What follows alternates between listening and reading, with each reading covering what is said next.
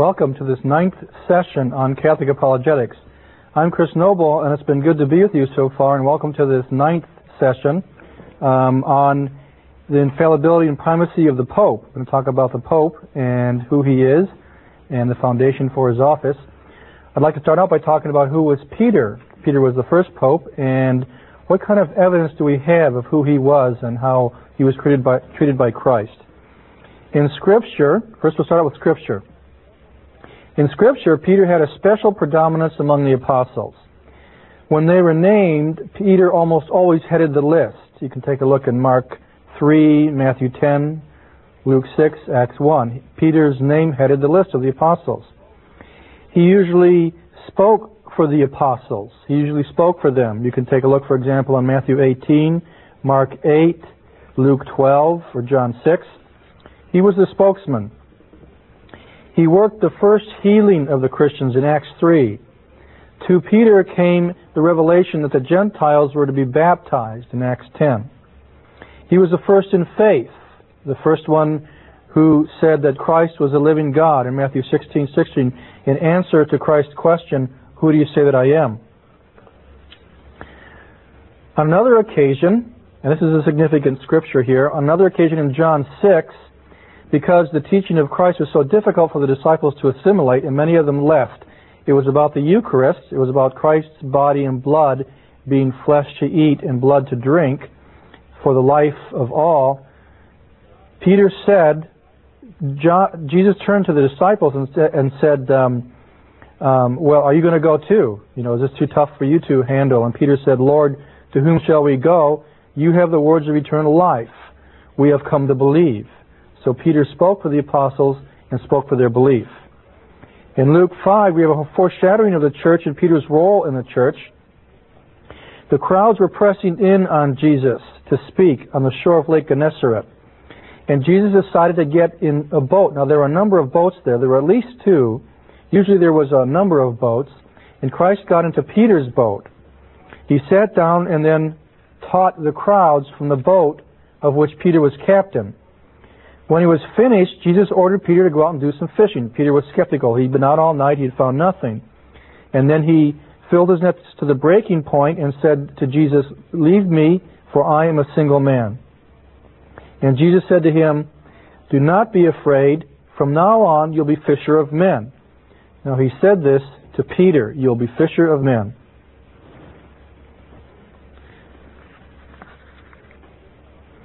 Peter's preeminent position among the apostles was declared by Christ from the very beginning of Christ's ministry and the relationship. In John chapter 1, in verses 40 and following, it says, Andrew brought his brother Simon to Jesus, who looked at him and said, "You are Simon, son of John.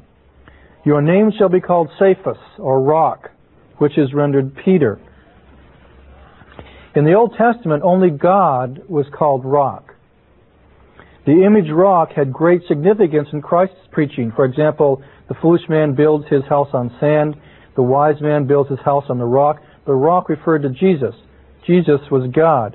So the significance of the name was quite something. It was very, very strong. Also, given a new name was an ancient tradition in the Old Testament. Abram was named Abraham by God, Jacob to Israel. And always when somebody was given a new name in the Old Testament, a new status was conferred on them. It was their call. When someone was given a new name, God was also calling them to Him in a special way, setting them aside, giving them a special significance. Simon's new name completely supplanted the old. And it meant that he had a totally new role to fill in history. He was being set aside as Peter, as the rock. This meant he had a new role in history. In Matthew 16, another account of Christ declaring Simon the rock, it says, "I for my part declare to you, you are rock, and on this rock I will build my church. And the jaws of death," or some translations, hell, "will not prevail against it." Jesus founded His church upon Peter. Peter was not the head of the church, Christ was the head of the church. But the visible representation of that head on whom He would found His church was Peter. Now, at the same time, a few verses down, He gave the keys of the kingdom of heaven to Peter. In ancient time, keys meant authority. It was very clear. And today, not so much today, but maybe a few years ago, when someone came to a city, an important dignitary, they were given a key as a symbol to saying, we open up the city to you. Since heaven is most profoundly the eternal and complete presence of God, the keys must have signified the power of opening persons to divine life, or the power of salvation itself. To be given the keys to the kingdom of heaven is one thing. To be given the keys to open up a house is something else. We're talking about something that is huge here, is very significant. If Christ meant something else by singling out Peter, it's not evident at all in Scripture. If he meant something other than a literal handing over and empowering, it's not clear. No other translation suffices in interpreting these Scriptures. Now, the authority to dispense the transmission of supernatural life, that is grace, which Peter was given, was complemented by an authoritative gift. Christ gave him the gift of authority, most explicitly in Scriptures to forgive sins, but also to govern the entire church. Matthew 16:19. Whatever you shall loose on earth shall be loosed in heaven. Peter was singled out for this future authority, to be a minister of Christ's authority on earth. Now, some say, well, Peter denied Christ 3 times, and therefore he couldn't be a spiritual leader. Well, in John 21, he affirmed Christ 3 times. I'll talk about that in a second. And Christ forgave him. It doesn't mean he couldn't be a spiritual leader. It meant he was human. It meant he was a sinner. Of course, Peter was a sinner. That doesn't mean that Christ couldn't build his church upon him, if Christ was giving him the power to fulfill that office. In John 15:21, after the resurrection on the Sea of Tiberias, the disciples recognized Christ and they all rushed to him. Jesus took Peter aside and said, Simon, son of John, do you love me more than these? And Peter said, yes, Lord, you know that I do. And he did this 3 times. And he said, feed my lambs, feed my sheep, tend to my sheep. Now, these are the 3 affirmations that canceled out the 3 denials of Christ. But more importantly, Jesus here was saying to the church that he was making Peter the shepherd of his own flock. Who feeds the sheep? The shepherd. The shepherd feeds the sheep. Peter knew well, and so did the early Christians, that one of the central themes of Jesus' preaching was that he was the shepherd of the church. For example, in John 10:14, he says, I am the good shepherd. I know mine, and mine know my voice. Christ's headship or authority over the church was expressed in the New Testament, not only as shepherd, but as rock and key bearer and teacher. In John 21, Christ confers shepherd on Peter. Peter, you're the shepherd of the church. In Matthew 16, he confers titles on Peter, rock and key bearer. In Luke 22, the teacher, to strengthen others in faith. Now, all these titles that were before Christ are conferred to Peter. Now, what did Peter do with these titles? What did he do with this authority? He immediately exercised his authority. In Acts 1, verses 15 to 22, Peter is the one who led the appointment of Judas' successor. In Acts 2:14 to 40, on the day of Pentecost, he was the first preacher of the church, the first one to proclaim the gospel. And he gives many major speeches in Acts. In Acts 5, he judges Ananias and Sapphira. In Acts 15, he is the clear authority at the Council of Jerusalem. And Paul clearly deferred to that council to Peter. Now, Paul corrected Peter in other places, but he deferred to his authority, and it's clear that he did that. Peter is the one who decided that the church should shift its missions to the Gentiles from the Jews, and the first to command the baptism of the Gentiles. Now, that's pretty significant, and that's not all the information in the Scriptures. I had to go over it fairly quickly. But let's talk about infallibility and primacy. What is papal infallibility and what is papal primacy? These are 2 different things. Both gifts given to God, given to the church. Primacy or supremacy basically means that the Pope has a right to obedience in all matters of faith and morals. The Pope is not the head of the church. Christ is the head of the church. But the Pope represents him. He's the vicar of Christ. Because Christ decided to have a visible representative on earth. That's Christ's decision. Christ wanted there to be a visible representation of Him on earth for the sake of unity, for the sake of continuity and authority. God works invisibly in His church. The Pope and the bishops work visibly. Christ came on earth and became man. He was God-man. As part of His salvation, He came to teach. As part of His salvation, He came to govern.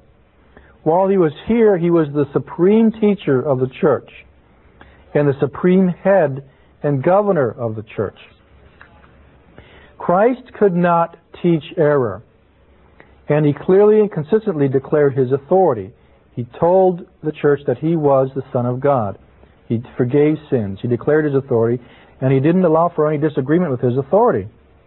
That's why He died, because He told people who He was, that He was God and exercised God's own authority. Now, in these capacities, He showed that there was a need for a visible teacher and a visible authority. Christ was a visible teacher. He walked the earth. He was a visible authority. He walked the earth. How do you think the church first got united? It was united around Christ. Christ was visibly there for them to touch and see and hear. Now, if a spiritual teacher was needed then, and if a visible center of His authority and teaching was needed then, how much more do we need it now? We need it much more, even more now and afterwards. Peter was unquestionably the successor to Christ's human office on earth. Just from reason, every human society requires an authority.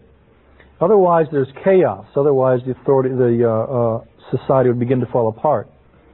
Supremacy guarantees unity. Supremacy or primacy guarantees the unity of the church. And we talked about that last time, that the church has shown itself to be one for 2,000 years. Infallibility guarantees truth, guarantees that Christ's truth predominates and is clear and is taught, that the true teaching of Christ will be here for us as it was when He walked the earth. Now, what is infallibility? We've talked about primacy. What is infallibility? We'll talk about that when we come back after this break.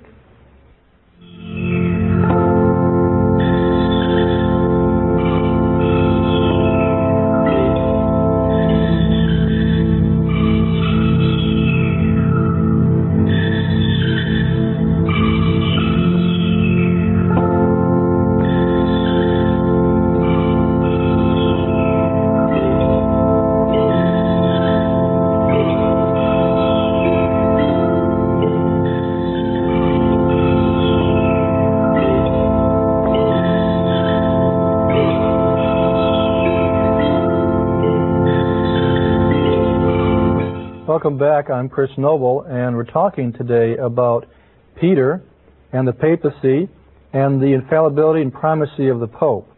We're talking about infallibility right now. I want to start out with this segment on the gift of infallibility. The gift of infallibility comes from God. It's something God gives to His entire church. It's not for the Pope alone. It's a gift the whole church has. It's all of ours. He exercises it, but it's also given to us, and I really feel that as a Catholic.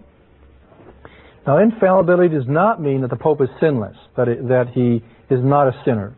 He is a sinner in need of Christ's salvation. It doesn't mean he's perfect in all his actions, that he doesn't make any mistakes. He has to go and study the teachings of the church like anybody else. Now, it's not true that because he's a sinner or not perfect, he can't be a true guide. There are Christian leaders, all who are imperfect and all who are sinners, who guide their churches. The teaching of Christ and the apostles needs to be kept whole and undefiled. And people of all ages, we all need the faith to be pure, to be kept pure for us. The church founded by Christ must have the power, the gift, the ability to be able to keep Christ's revelation pure for us, true, so we can know the truth. Because we have to know the truth to be saved. It has to be there for us. That's part of God's salvation. And He preserves that truth for us through the gift of infallibility. If this infallibility had died out, say, in the early church, it was not a true teaching from Christ, the church would have gone into darkness, gone into an eclipse years and years ago. It just wouldn't exist. God himself preserves and guarantees that his teaching will remain with us. It only makes sense. God's not going to come on earth and teach us in Christ and then leave us to guess what he said later and argue about it. Now, when a controversy does arise in the church about the teaching of Christ, there's a process the church follows. First of all, scriptures are examined. Then the view universally held by the church is examined. Now, this examines theologians, or what some are called fathers of the church, or doctors of the church, those who have helped to define the teaching of the church. Many of them are saints. The teaching of the church, the tradition, the magisterium, the official teaching of the church is examined. Now, if the church still can't come to a clear conclusion about this teaching of Christ that's in doubt, then the Pope gives ex cathedra, or from his chair, the final definition of that which Christ and the church have, by implication, taught all along. So there's a process, a very careful and prayerful process, whereby the church goes to the original teachings of Christ and shows whether or not a particular teaching is in conformity with Christ's teaching. Now, the Pope is the final arbiter, then, of the gift of infallibility in the church. Infallibility does not give divine power to the Pope, and that power remains in God's hand. The Pope doesn't have divine power. That power is in God's hands. He's the minister of that power. God, in using men to write the Bible, inspired them. Now, if you study that theologically, that's a much greater gift than infallibility. It's a much more powerful, strong gift. I mean, inspiration of the Scriptures is seen as a far more greater work of God, or a greater work than God, of infallibility. Infallibility, in a sense, is the continuation of that guarantee of Christ's teaching. Now, Vatican I saw the Pope as vicar of Christ when exercising his teaching office in a definitive and binding manner toward the whole church on matters of faith and morals, and he is protected by the Holy Spirit. The Holy Spirit guarantees that infallibility will be there. It's a divine guarantee, and we recognize it and exercise it. And of course, the Pope exercises it primarily. Cardinal Newman said, "We have no reason to suppose that there is so great a distinction of dispensation between ourselves and the first generations of Christians to believe that they had a living, infallible guidance, that is Christ, and we have not." In other words, the early church wasn't so much greater than us that it has a living, visible guide, and we don't. The last thing I'd like to address is the argument from history. How do we know that the papacy is from Christ? And also, I want to talk about the question, why Rome? Why Rome? Why was Peter in Rome, and why is it the home of all the popes? Well, first of all, Rome was the only great city in the ancient Near Eastern world. And it was the capital and center of the Roman Empire, and it was natural to look for Rome for leadership on a human level, especially in a church that was expanding quite rapidly all over the place. Also, the early Christian writings stress that the church in Rome was carrying on the tradition of its two greatest martyrs, Peter and Paul. There's a very ancient, strong Christian tradition that Peter and Paul gave their final teachings in Rome and were martyred there. Therefore, the Bishop of Rome came to be recognized as the legitimate successor to Peter as Pope.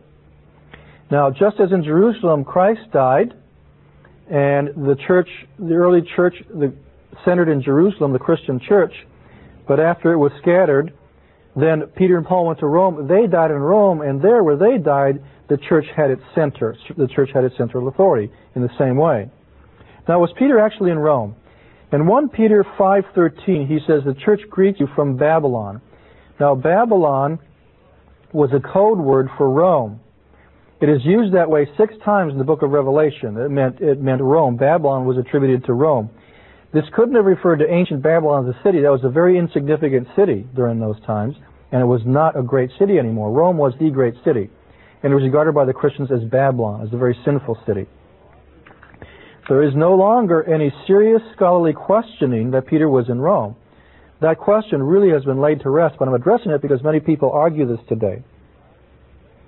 Peter died there in 64 AD, and no ancient writer claimed that Peter died anywhere else. There's no ancient writings that said that Peter died somewhere else. The Diocese of Rome then became the diocese of the entire world, and the see, or the central authority for the entire flock of Christ. The Roman see is identified in the writings of Irenaeus, Tertullian, Eusebius, and many, many others, that many historians and writers recognize Rome as the see of Christ, as the central place in the church. Now, when some historians hold that the papacy was formed in the 4th and 5th centuries, they superficially refer only to its external estate or the external writings. They say it's not in the Scriptures. There's nothing in the Scripture that says that there was any papacy. Well, I just shared about the Scriptures on Peter as the foundation for the papacy. I think that's a pretty strong argument for the foundation, the scriptural argument for the foundation of the papacy in Peter. But it's not until the 4th or 5th century that we begin to get some clear writings, some theological development of the theology of the papacy. Now, why is that? That was because not until then had anyone challenged the notion. The argument from silence argues for the fact that the popes were accepted by the church. So in this time there was a challenge, and the challenge came from the Byzantine emperor and from the Eastern patriarchs. So the church began to write in answer to that, began to write what was already believed by the people, and to put it in theological language so that we could understand what the papacy was all about. There's no contradiction to what was in the Scripture whatsoever. As more and more evidence from the early years of the church is uncovered, the reality of papal primacy being exercised in Rome from the beginning is becoming greater. So the more study that is made about Rome and papal primacy, the more it is clear that it existed in the church, was accepted in the church, that it was exercised in Rome. The evidence is gaining all the time. The popes were continuous. There was no break, and their authority was taken for granted. There were some breaks in the papacy in the line due to historical circumstances, but the office itself was always there. The office always came back. Now we know from Tertullian, Irenaeus, and Eusebius and others, and many of the early church fathers, that Peter was succeeded by Linus. Linus was succeeded by Anacletus, and Anacletus was succeeded by Clement. Now Clement, in 96 AD, wrote a surviving monument to the pontificate. He wrote a letter to the Corinthians, and this is while St. John was still alive. It was a very strong letter to restore order among the Corinthians. He wrote in an authoritative manner, very clearly giving authority to resolve division in leadership and to deal with sin and rebellion. The authority of the letter was very reminiscent of Paul's letter to the Corinthians in Scripture. Again, in 150 AD, the martyr bishop Polycarp of Smyrna journeyed to Rome to ask Pope Victor to solicit from him the date of Easter. He went to Rome, and there's a clear recognition of the Pope's authority. St. Cyprian in 250 AD, who often quarreled with the popes. He told them exactly what he thought and quarreled with them on important matters of the faith, such as the authority of sinners and baptism of heretics and things like that. Nevertheless said, in speaking about Rome, he said, "The See of Peter is the principal church, where the unity of the priesthood took its rise, whose faith has been commended by the apostles, to whom faithlessness can have no access." So he wrote the praises of the papacy. Now, perhaps the crowning glory in the continuous recognition of papal primacy came from the Eastern Church at the Council of Chalcedon in 451. Now, here at this council, the person and nature of Christ was decided, and it was defined in such a way as to clear up hundreds of years of Christological heresy and confusion and misunderstanding, and it clarified the teaching about Christ, the person about Christ. It set heresy to rest. Now, the formula, the theology that this council adopted, came primarily from a massive letter of Pope Leo the Great, written in 449, 2 years before the council. The council recognized papal primacy, and throughout the council at its end, they developed a slogan, a popular slogan that said, "Peter speaks through Leo." Now, these examples can be multiplied many, many times. But I just want to end by saying that For me personally, in my own belief and in my own life, the papacy, the doctrine of the papacy doesn't confine me. It doesn't restrict me. It liberates me. It doesn't enslave me. It frees me from error and frees me from the possibility of committing more sin. It helps me to attain to spiritual maturity. The papacy is absolutely essential to the Christian church. For under papal guidance, the Christian man or woman progressively attains to his or her own true end and perfection of holiness and liberated life in God. It's a gift to the whole church, and it helps us to come into the fullness of Christ's kingdom. Thank you very much, and God bless you.